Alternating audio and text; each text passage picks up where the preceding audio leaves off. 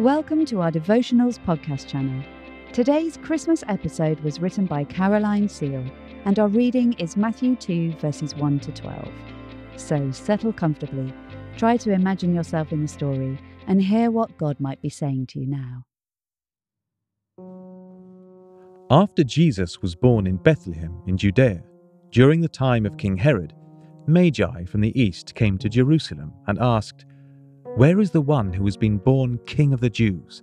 We saw his star when it rose and have come to worship him."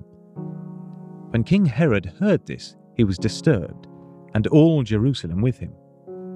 When he had called together all the people's chief priests and teachers of the law, he asked them where the Messiah was to be born. "In Bethlehem, in Judea," they replied, "for this is what the prophet has written. But you, Bethlehem, in the land of Judah, are by no means least among the rulers of Judah, for out of you will come a ruler who will shepherd my people Israel." Then Herod called the Magi secretly and found out from them the exact time the star had appeared. He sent them to Bethlehem and said, "Go and search carefully for the child.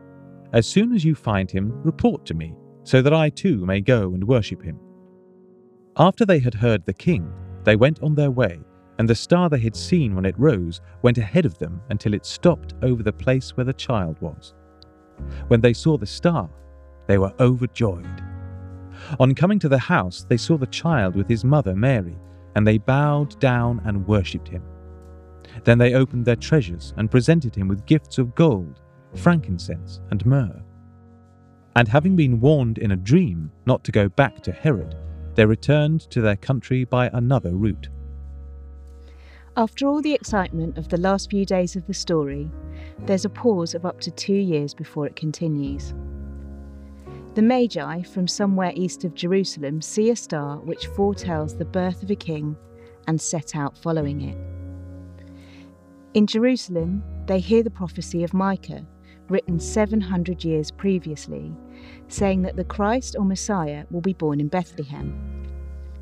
The Magi travelled thousands of miles following a star to see Jesus. When they found him, they responded with joy, worship, and gifts. Matthew shows that people of all nations acknowledge Jesus as King of the Jews. People from around the world continue to come and bring their gifts in worship, both physical and spiritual. When I read this through, I wondered why the Magi bothered following a star. They could have seen it and thought, "Oh, that's interesting," and got on with their lives without the hassle of the journey.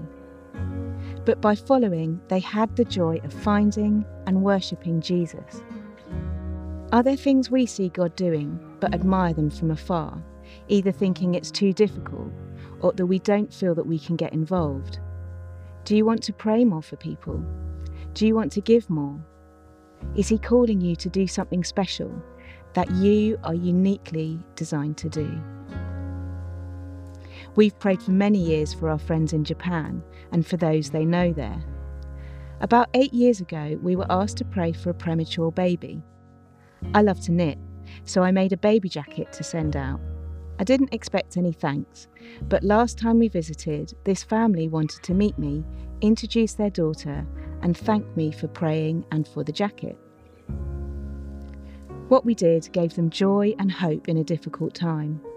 I just needed to be obedient in following that star and to use my gift. What might God be asking of you? Not just to see and wonder, but to follow the star.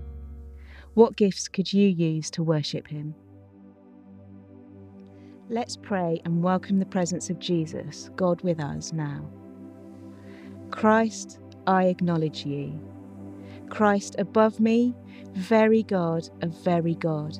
Christ below me, incarnate of the earth.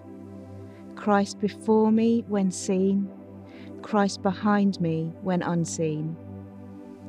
Christ at my right hand in my strength. Christ on my left in my weakness. Christ all around me, filling all things everywhere with himself. Christ within me, formed by faith.